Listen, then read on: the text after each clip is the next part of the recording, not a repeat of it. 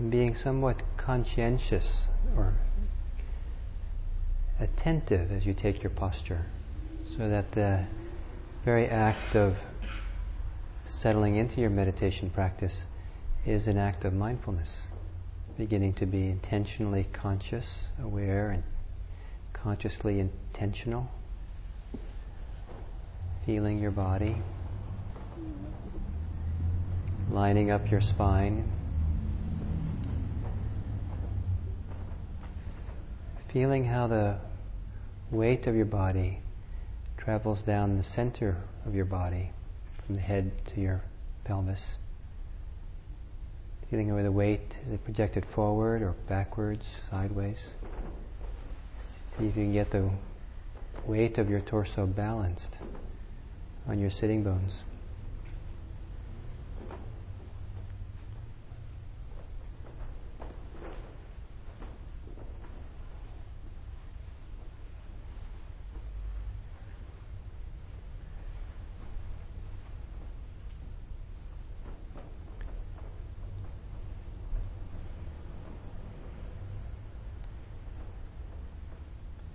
I often encourage people to take a few long, slow breaths at the beginning of a sitting. But you might think of those deep, slow, long, deep breaths as being kind of an art form rather than a technique. So you're going to kind of maybe ease your way into a long, slow, deep breath as a way of consciously using the inhalation, the expansion of the torso, as a way of connecting to your body, reminding yourself this is where you are, here and now. And as you exhale, more fully, deeply than usual, that you use that again as a time to consciously, clearly try to let go, relax.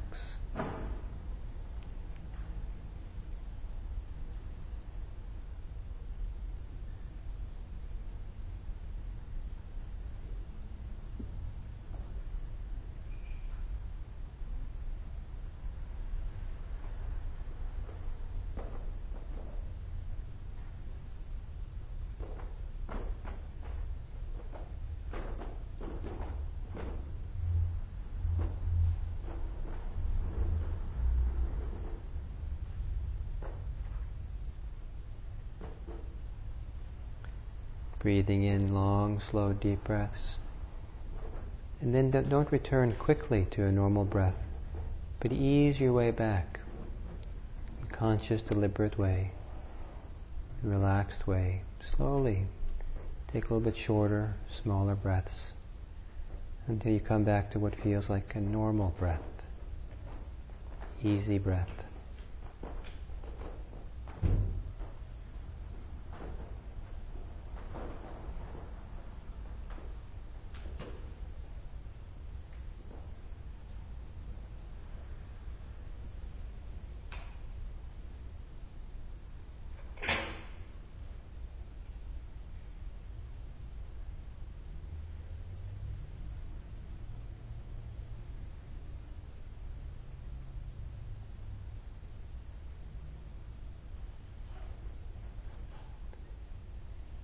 And there's many ways in which you might be breathing at this particular time.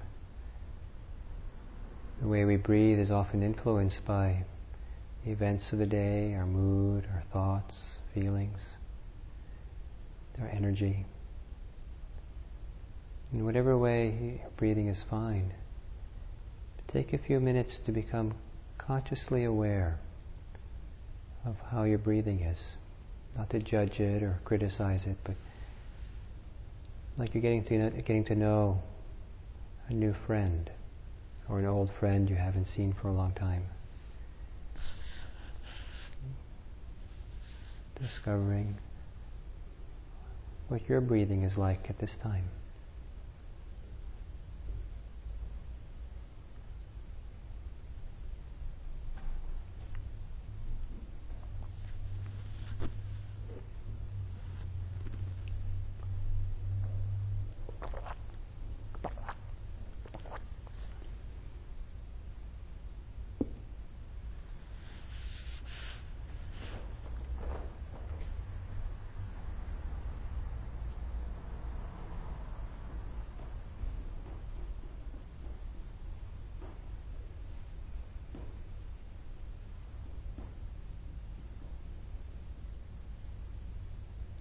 And as you feel your breathing, sense your breathing, you might be aware of other ways that you're feeling. You might be aware of your overall mood, or concerns you have, or emotional state, or state of your body.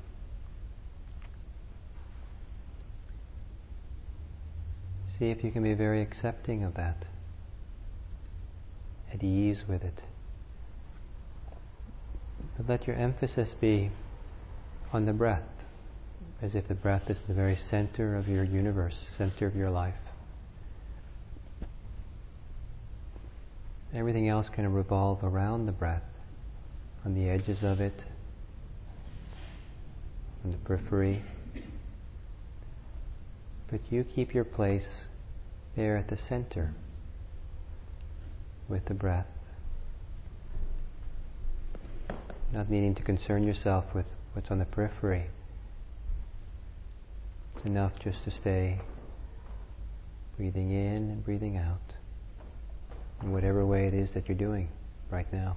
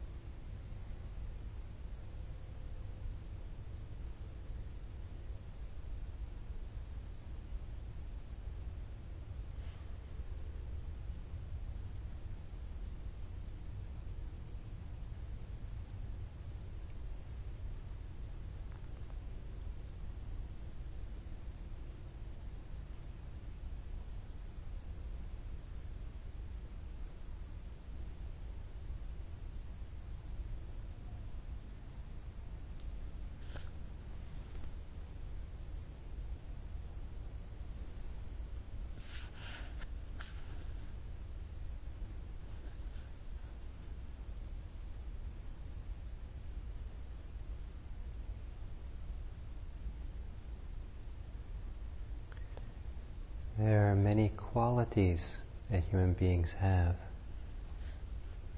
To lesser and greater extent, we all share them. I could probably give a very long list of kind of psychological, spiritual, mental, emotional qualities that we have that are supportive and helpful. To list some of them, there are qualities of generosity, of ethical integrity, of persevering or making effort, of truthfulness, of wisdom, kindness, compassion, capacity for staying calm or equanimous,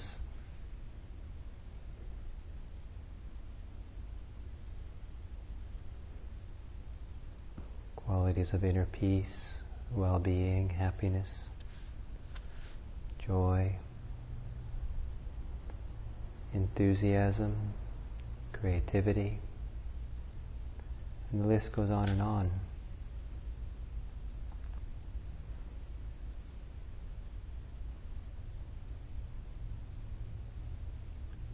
What qualities, what inner qualities do you have that you can see as a refuge? That are a refuge, a support for yourself? Something to fall back on in times of difficulty.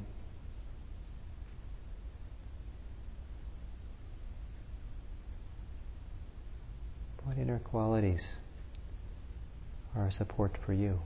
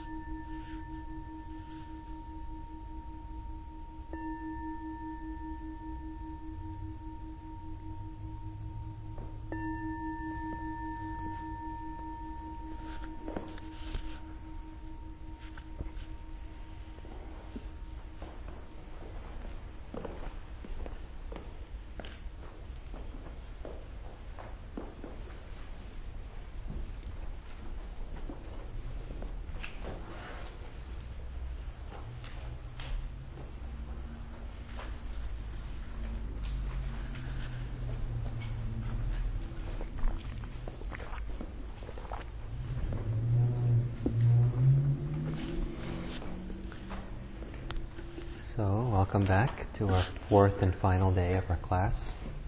And near the end of the evening, I'll talk a little bit about the ceremony in about 10 days or so. And but for now, I want to talk a little bit about refuges, and then I'd like to for us to have some discussion about the precepts and explore a little bit of understanding of the precepts here today. So sometimes the refuges are classified as being of two types. There's the kind of refuge where we associate the refuge as with something external to ourselves. So the Buddha as a human being, The Dharma is teachings or practices which are there somewhere out there for us to use. And the Sangha as the community of fellow practitioners, the community of people who are awakened to some degree. But again, it's something outside of us.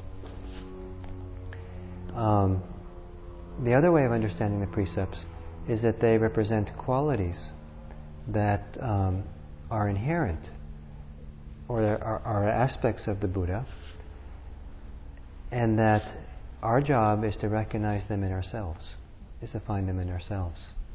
So taking refuge in the Buddha is to take refuge in those qualities that make someone a Buddha.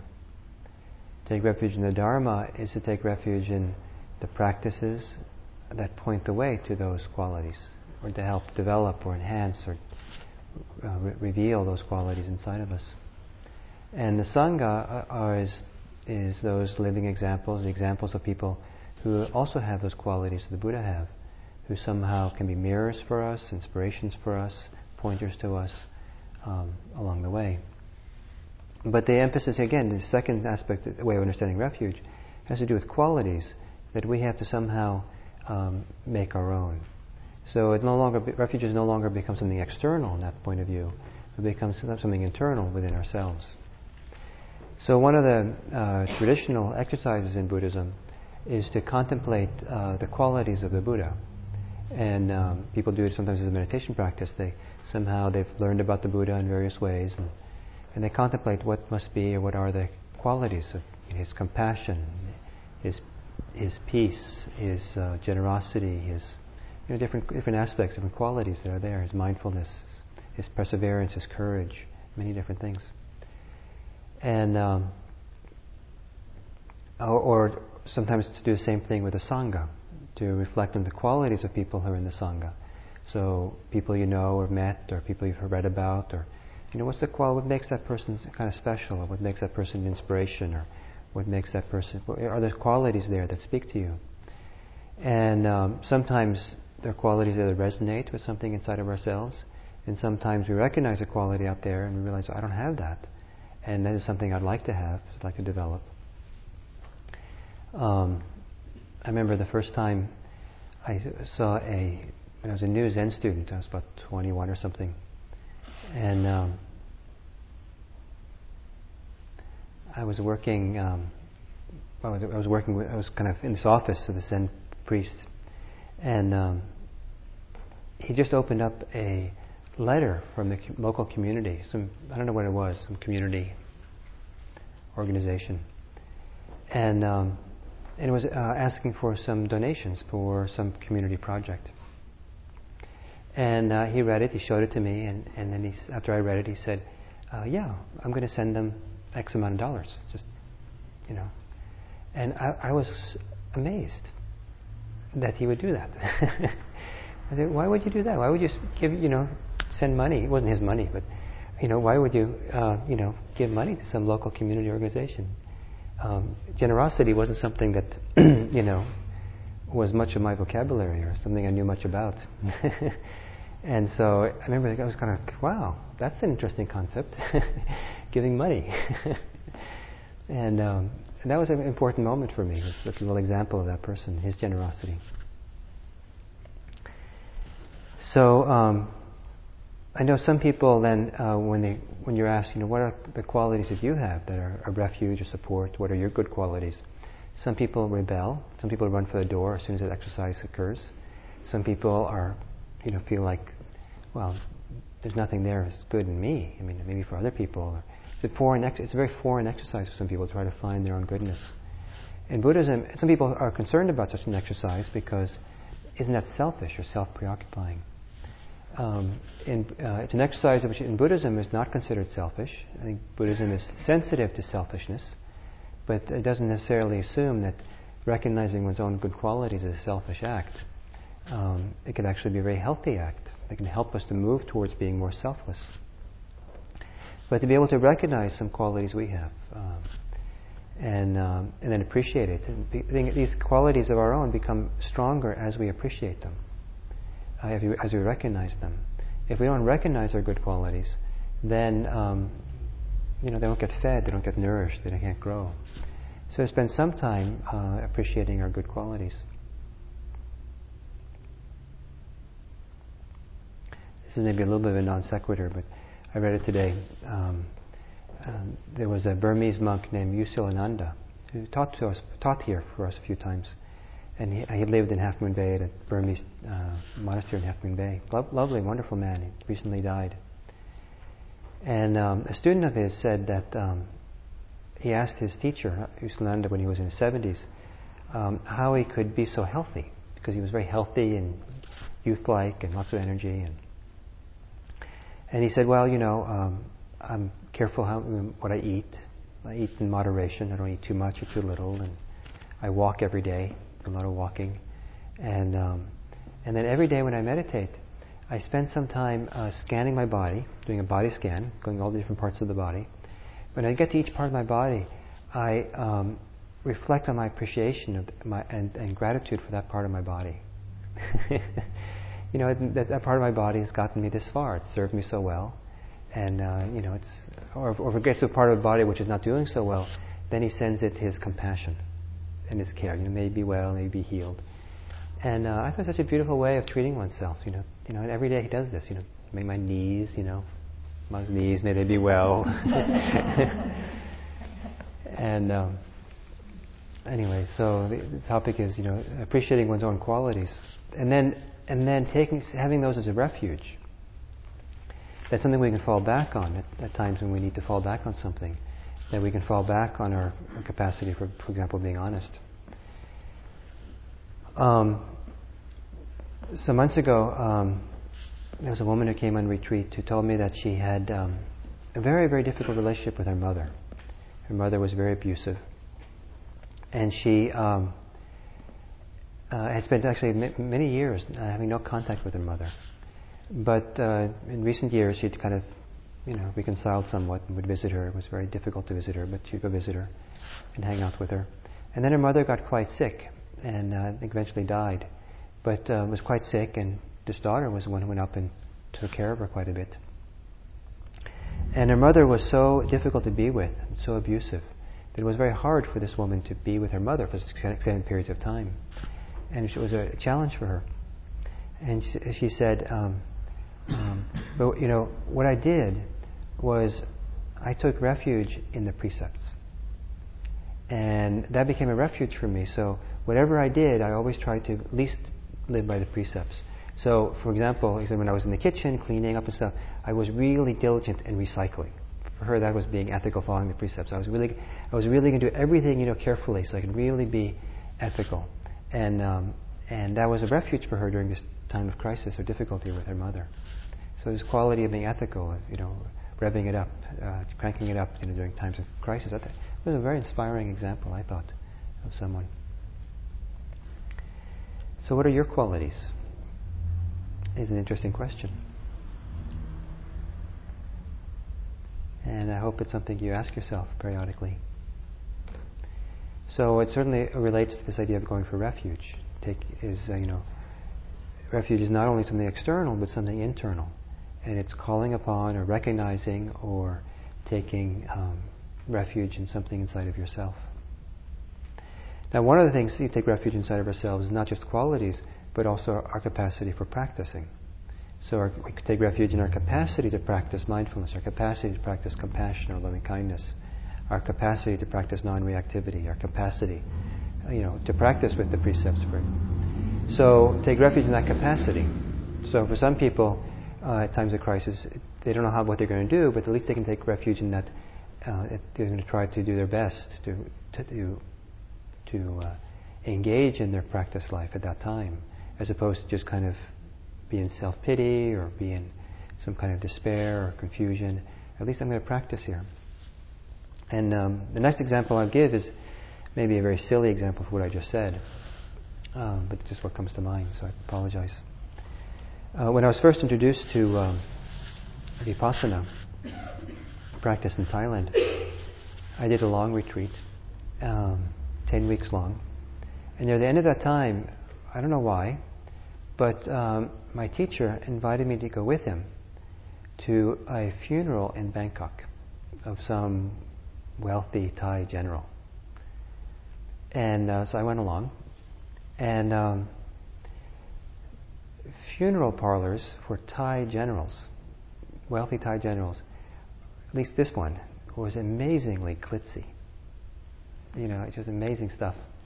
And this was a long, extended kind of funeral event happening.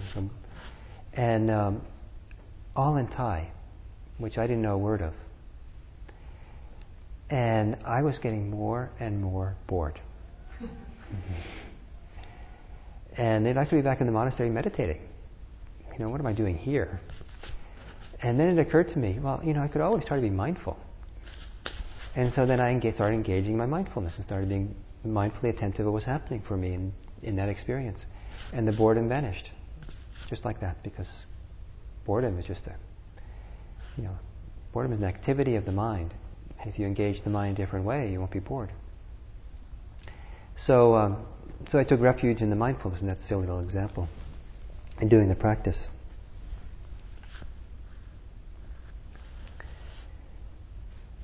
So, one of the things people traditionally do when they go for refuge is they also take the precepts. They almost any time there's a ceremony in Theravadan Buddhism, there are 3 almost universal elements in that ceremony. Almost any kind of ceremony. And they're the elements that we'll use for the refuge ceremony as kind of the key elements. One is paying respect to the Buddha. The chant Namo Tassa Bhagavato Arahato Samma Sambuddhassa. The second is chanting the refuges. And that's usually done 3 times. Because if you do it 3 times, then you really mean it. Or if you say it 3 times, then it can really sink in. And I know sometimes in the beginning of my contact with Buddhism, we did these things 3 times, but halfway through the second time I was getting bored. We just did it. Why are we doing it again? I got the message, let's get on to more things here. But what I found is that by doing it over and over again, that repetition, and if you relax with the repetition, it allows something to sink in, allows to go in deeper, it allows for some reflection to happen, some emotional relationship to it. And so anyway, it's usually done 3 times. And then there's the taking of the precepts, reciting the precepts. So the respect to the Buddha, refuges, and the precepts. And for the refuge ceremony, the precepts are kind of an integral element of it all. And taking the precepts. It's kind of hard to imagine Buddhist practice without the precepts. In Zen, they say the precepts are the blood vein of the Buddhas. It's the the veins in which to nourish the life of the Buddha is the precepts. And so then each of you needs to have some relationship to the precepts. The precept of not killing, not taking what is not given, no illicit or inappropriate sexuality, no lying, and no intoxication. Those are the 5 precepts. So you need to have some relationship to those. And as I talked about last week, someone already asked me today, well, I'm not sure about this because I'm not vegetarian. Because maybe if you're really strict about not killing, you would be vegetarian. And certainly some people take it that way. And some people, I know a lot of Buddhists who are not vegetarians. So I don't know what goes into their considerations. But it's for each person to figure out for themselves, what is this? What do I mean when I take this precept? What am I vowing to do? What's my commitment that I'm making here? And maybe it's I'm not going to eat meat on Sunday, on Friday, or something. It's some kind of, or maybe I'm not going to. You have to understand what is the commitment you're making, because what I like to do here is to have these precepts have meaning for you in the way that you want works for you. And if you want to do it in a very strong, kind of strict way, and you're doing it that wisely, you can do it unwisely, but if you do it in a wise way, then I'm all for it. But if you have some other way that you want to engage in it that's meaningful for you, this ceremony here is to help you acknowledge and support you in the kind of commitment that you want to have. So you need to kind of reflect then, what's your relationship to these precepts? And One of them that's very common in Buddhism is that the commitment to the precepts doesn't necessarily mean that you're terrible if you break them. What it means is that if you do break one of the precepts, then you're going to look at that very seriously. You can investigate and understand what happened, look at yourself, and then see if you can renew your commitment to try to do better next time. So to use your ways in which you fall short in the precepts as inspirations or encouragements to do better in the future. Tendency in Buddhism is not to get caught up in guilt, but rather to be, I don't know if caught up is the right word, but more concerned, rather than being caught up in guilt, which is backward looking. The emphasis is to be forward looking, to see how can I do better in the future. And you don't want to ignore what happened. So based on what I learned from what happened, based on what happened here, how can I do better in the future? So I thought it would be very nice if each of you could have some time to talk about your thoughts about the precepts, your relationship to it, what it means for you, what you'd like to, what you would like it to mean for you, how you'd like to incorporate the precepts more fully into your life, or what you'd like it to mean as you go into the ceremony a week from Friday. And the way I thought it might be nice to do it is if you would pair up with someone and here. So you have kind of one-on-one conversation about this topic. And maybe you can take maybe 4 or 5 minutes, each of you, just talk. It doesn't have to be a one-way conversation exactly, but the first 4 or 5 minutes, one of you gets mostly about one person talking about it. And the second one who's listening can ask questions or engage somehow. But then wait for your turn until after the second 5 minutes and talk about your relationship to the precepts. So you take about, somewhere like 8-10 minutes between the two of you to talk. And then the last 5 minutes or so, you can just have a more open conversation, just see where the conversation might go. Is that understandable? Very clear? So it would be helpful, I think, if each of you, each group, each pair would time yourself. So maybe the person who's listening can be responsible for timing. Maybe do 5 minutes each, so the whole group is doing the same thing. So 5 minutes, one person talks, and 5 minutes the other person talks, and then 5 minutes of a conversation. And okay, so please.